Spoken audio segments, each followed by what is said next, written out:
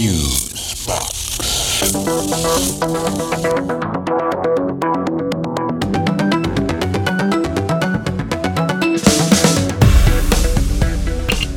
Okay, this is Fusebox number 185. Who are we? And you may already be a winner. Yeah, here's some confetti for you.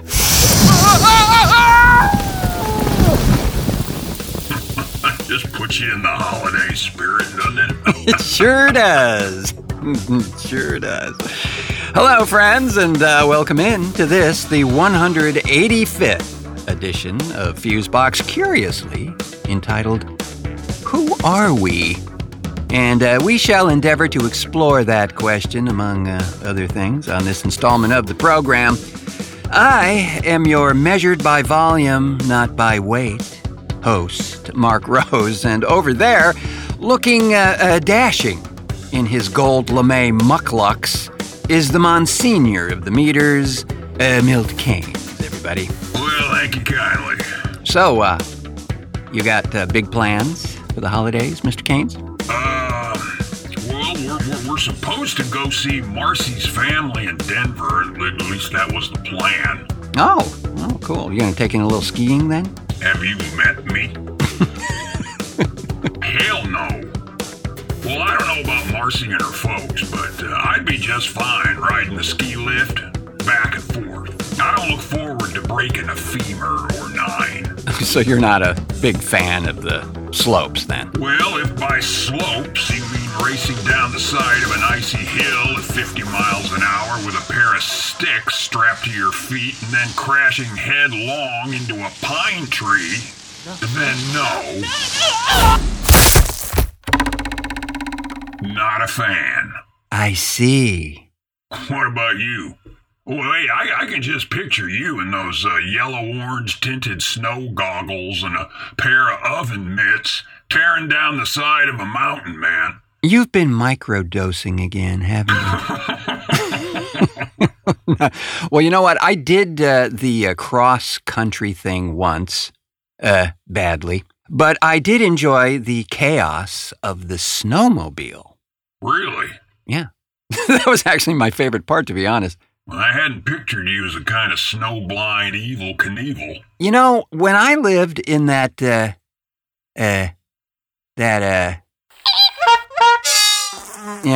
there in that area.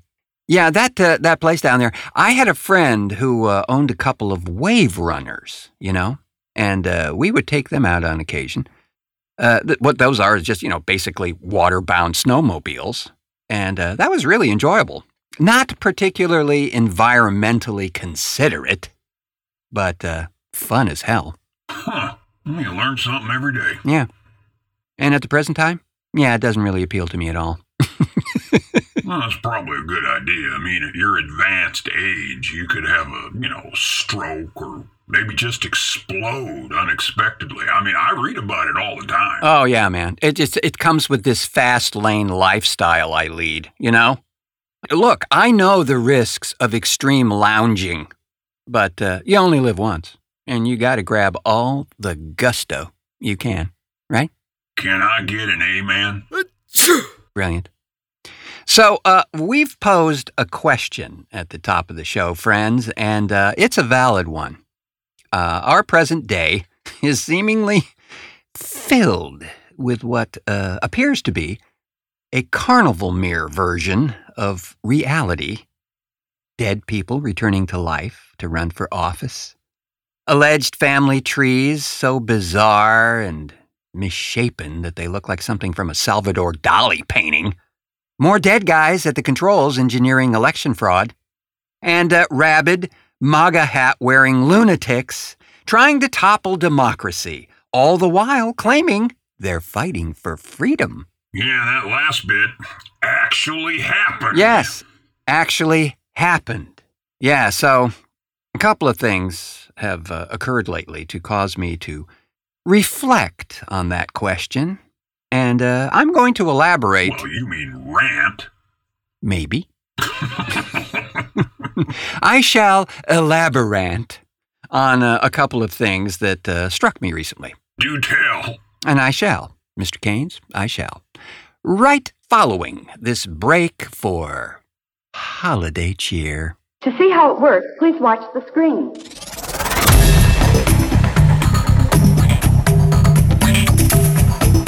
TheFuseboxShow.com. From us and ours to you and yours, but not them and theirs. Happy holidays from Fusebox. Us and ours? Them and theirs? Well, sweetie, that doesn't make a... Mom, what are you doing here? I came to give you your Christmas sweater from Aunt Janine. Well, I'm kind of busy here, Mom, but thanks. Why does Santa look like a brain-dead zombie? Because it's the holidays, sweetie. Fusebox. You know, we've discussed this a few times on the show before, but I was reminded by a recent email from the good folks at Sound Exchange. And if you're not familiar with this organization, and if you produce any musical content, or any content really, for broadcast and or streaming services of any variety, including satellites, you should, without delay, acquaint yourselves with them. As a backstory, as many know, I co-produced with my buddy Gerald McQuinn a radio series in the early 1980s called Dry Smoke and Whispers Radio Theater, and we syndicated this puppy to about 40 to 50 markets before taking a break from it. And there were about 21 half-hour programs in that initial batch, and we continued to send them out on occasion when, folks wrote. And Wrote? Yes, that's right. Sent a letter requesting to run the show somewhere.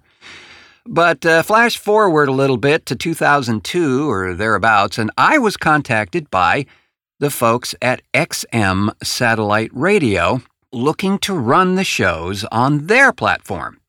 And we thought that was just outstanding, as did our colleagues, the Firesign Theater, who were also being courted by this group. And if you don't know about them, please look them up. Link in the show notes for you uninitiated out there. Yeah. Not only did we think that this was a really grand idea, but we went ahead and started to produce new content for this platform, and all fully knowing at the time that we were giving these shows away for the exposure value. Now, the Firesign guys smelled a rat early on and bowed out. XM was going to actually set them up with their own channel, I believe. But we, on the other hand, were just, placed on the radio drama channel, which actually for us proved to be fabulous, as we were heard 4 times a day for months. 4 times a day? Oh, so they had a quarterly clock. Well, yeah, exactly. They're because they're a satellite, their programming repeated every 4 hours based on time zones. Sometimes that actually would extend to 8-hour blocks, like on weekends, for instance, or other times. Well, that's a bunch of plays, bro. Man, we were in rotation, as they used to say. Well, this was all good and grand, and frankly, we were happy that the show was being heard again, and that we had new stuff in the pipe, and never once were thinking, we really should get paid for this and all that. We were looking down the road for a potential franchise thing or something to come out of it like that. Something tells me there was a bend in the river, yeah? Yeah, there surely was. But unlike a bend that delivers you to a treacherous rapids filled with piranha carrying hatchets while on fire, this bend was a fortuitous one. Well, at least for us. Not so sure about XM. See, I received an email from this group called Sound Exchange, which said, and I'm paraphrasing here, "Hello, producer person. We understand that you produce a show for XM Satellite Radio, and, well, we'd just like to verify a few things if you don't mind. Then they proceeded to double-check the usual, name of show, how many episodes, all that kind of stuff. They said then, "Thanks for all this info. We'll be in touch." Well, unbeknownst to most of us programmers, the folks at Sound Exchange had a trick or 9 up their sleeves to ensure that lowly producers such as us were not being used by the satellite platform to generate revenues for them. Which they were. Which they were, because they ran ads. Yeah, that didn't go well for them. Went great for us. We ended up getting a check from Sound Exchange covering broadcast royalties for over 2 years of plays. Merry Christmas. Yeah. Most money either Gerald or I had ever seen from a broadcast property. Yeah, right around that time they were in talks with Sirius, the other satellite outfit, and then ultimately merged. Yeah, which then resulted in a raft, unfortunately, of other suits. Not from us, of course. But in the end, they totally removed the radio drama channel and replaced it with an audiobook channel. Yeah, which they also had to pay for. Indeed. So, all of this to say that a recent email from our folks over there at Sound Exchange announced their next big step is to go after AM/FM radio, who, despite these ASCAP and BMI licenses stations have to pay for, there is still a vast chasm filled with folks not being compensated for their work. Still. Well, those are the cats behind the AMFA, right? Correcto, Mr. Keynes. The American Music Fairness Act, which is legislation introduced this year that aims to get royalties to working musicians. And here's my point, okay? We live in a society right now where it's expected by many that everything, especially musical works, it would seem, should just be for fun and for free. There is actually a public groan when somebody asks to be compensated for an album representing many, many hours of work and tireless effort to support. By the way, forcing many artists really to deliver on that expectation by posting their work on some band-related website that, by the way, also feeds from their output, and in some cases, even charges them for the privilege to be on that site, a kind of musical extortion with the premise of being heard by millions. Well, not all those sites are parasites, though. No, you're right, Mr. Keynes, not all. But in my research, there are more pay-to-play oriented sites than just the park it here ones. Now, my analogy is this.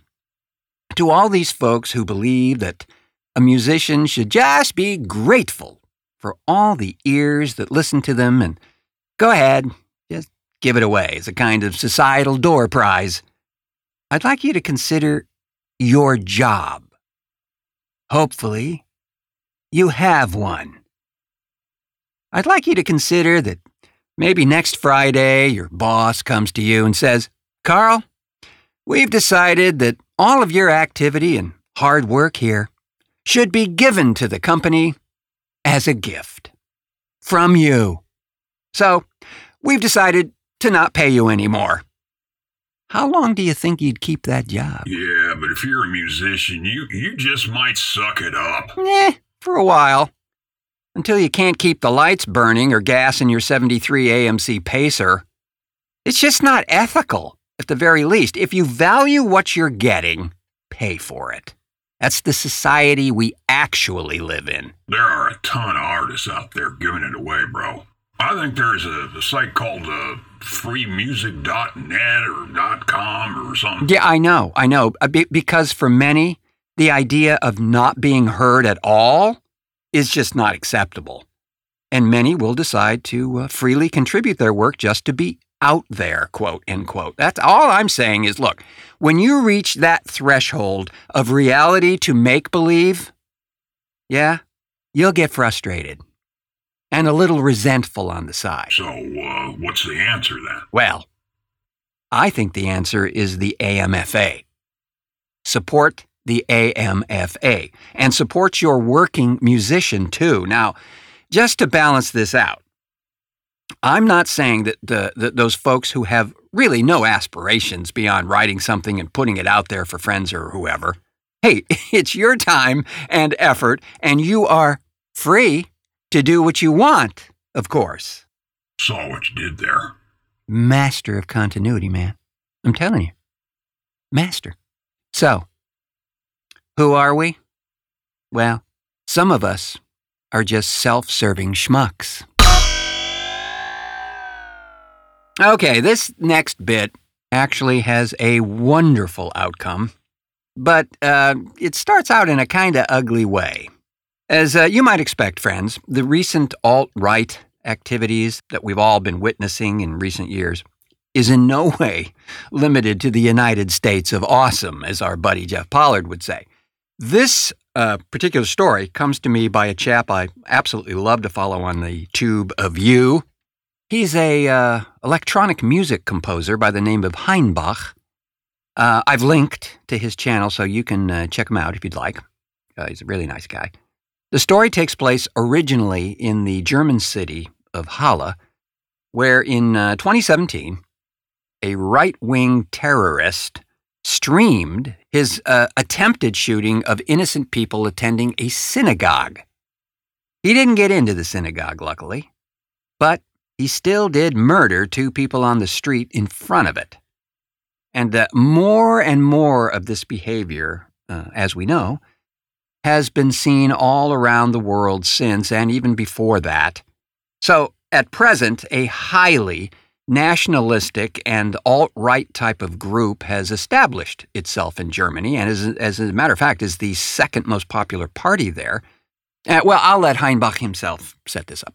The Impuls Festival in Halle is a festival for new music, neue Musik, avant-garde. It has been going on for a few years and it was home for many composers to put out their new pieces.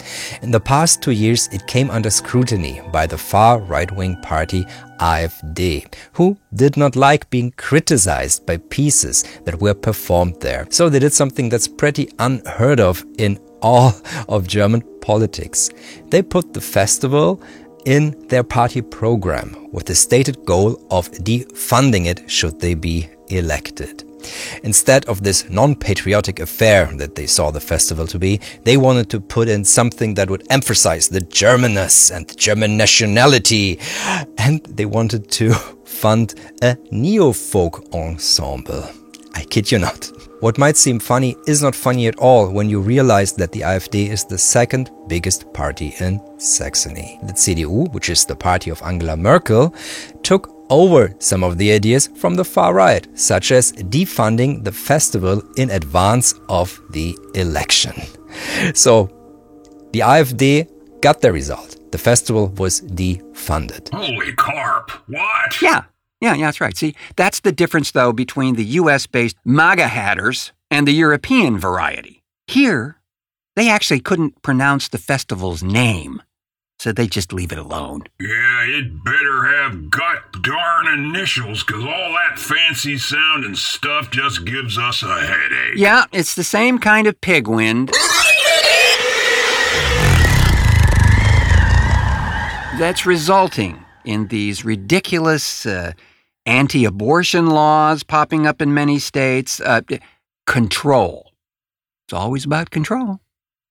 Well, anyway, Heinbach here decided to make lemonade from these lemon heads. But first, they had to get the festival back up. But private sponsors saw what was happening and said, this can't be. So they stepped in and footed the bill so the festival could happen, if a bit more improvised than before. That's right. The sponsors did a big middle finger salute to the FID and said, we'll step in right here and remedy this right now. Here's where Heinbach's composition to the festival came into be as well. He decided that a theme for his contribution to the festival would be hate speech. Julian collected the hate they'd gotten from the party program of the AfD, speeches in parliament and private hate mail the head curator Hans Rothmeidt received. Hans read the hate mail himself, and wherever we couldn't get the original audio from the politician, professional voice actors stepped in or staff of the festival. And I made a collage out of that I then put onto tape machine. So what the chap did was really interesting. He created these giant magnetic tape loops of hate speech and set up these Byzantine pathways for the loop of tape to travel. Kind of like a cat's cradle looking affair, right? So along the way, just under the tape itself in various locations along that circuitous path, he placed knives and sandpaper and any manner of abrasive items designed specifically to wear down the magnetic tape very gradually. So what you end up with is this decay of the audio track and hence of the speech itself. That's a pretty damn cool idea, I gotta say. Yeah. And on his channel, linked, as I said, in the show notes, you can see this wonderful statement in action. So I haven't come after him yet? No, sir, they have not, and it would be a serious disservice to them if they did. You idiots. Taking your hateful, raging hate of rageful hate and rage out on a musician? I think your jackboots are cutting off the blood supply to your brain. So, who are we? Sometimes we're courageous folks fighting hate without violence. The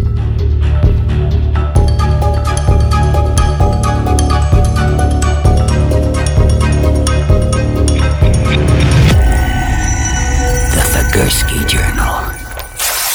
Friends, I want to close out this program with something we're calling the Fusebox Journal.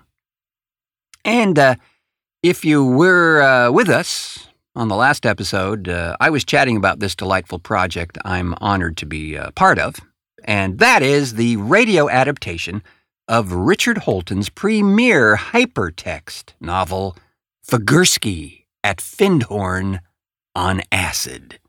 Now, this is a premier piece of absurdist literature that lives completely in the digital domain, could only be read on a computer at the time, and featured 2001 hyperlinks that took you to various subplots, destinations, background information, and assorted other things when you clicked on them, which of course resulted in myriad outcomes for any particular scene or chapter. Well, our buddy from Washington State University, John Barber, and his outfit called Reimagined Radio, took on the task of adapting at least a part of this sprawling cyber saga for radio, and hence we have this wonderful absurdist outcome. Now, we have begun tracking all the characters at this point and have all but the man himself, Frank Fusebox, to record. That role is being played by our longtime friend and collaborator, Sam A. Mowry, a voice you have heard on this particular program many times. And we'll have some choice bits from him on the next show, but on this page of the journal, here's an excerpt of what's happening on stage at a Friday night sharing in Findhorn, where the antics of a mechanical pig are being described by Shauna, one of the two Findhorn ambassadors. He opened a can of Spam from the refreshment table and spooned some into the pig's mouth. He turned controls on the pig's side and it began to shoot slowly with some of the kind of Spam squishing out and dribbling down the shin. Then he worked other controls and the pig defecated all the mushy Spam right there on the stage. Oh, it was quite the grand finale. Good thing he thought to put newspaper down on the polished wood first. How the hell do you follow that? And you don't. With that clicking and whirring and a little pig grunt on the side, we'll take our automaton swine and scurry back down the air duct, but not before thanking our contributors to this thrilling edition of Fusebox: Rob Askew, Patricia Blem, Jeff Pollard, and Mago Weston. Thanks as well to Heinbach for fighting the good fight. Yeah. Find him at the link in the show notes there. And thanks to the always willing to take one, perhaps 11, for the team, the Deacon of Dials, Milt Keynes for technical assistance, and so forth and so on. A porktacular pleasure, as always. Did you come up with that all by yourself? I have a little help. Yeah? Yeah, a mug of vodka. Okay. Well, friends, as always, thanks to you for pushing play on this edition of the show. We know you could be polishing the quills of your pet porcupine, but no, you've decided to spend it with us, and we appreciate that. They could be multitasking. They could indeed. I hear that's what the youngins do. Hey, and while you're being all multitasky and shit, why don't you mash that subscribe button and give us an 11-star rating while you're there? Sure would appreciate all that activity. Mm-hmm. And since, well, you know, it's that time of year again, why not make someone in your life giggle with joy by surprising them with something from the Fusebox store? What?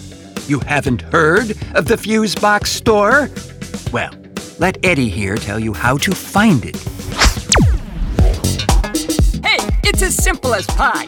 You go to thefuseboxshow.com and click on the shopping tab. And like flippin' magic, there you are. Oh, and if you're one of those book a face folks, click on the Shop Now button on the Fusebox Show Facebook page. Okay?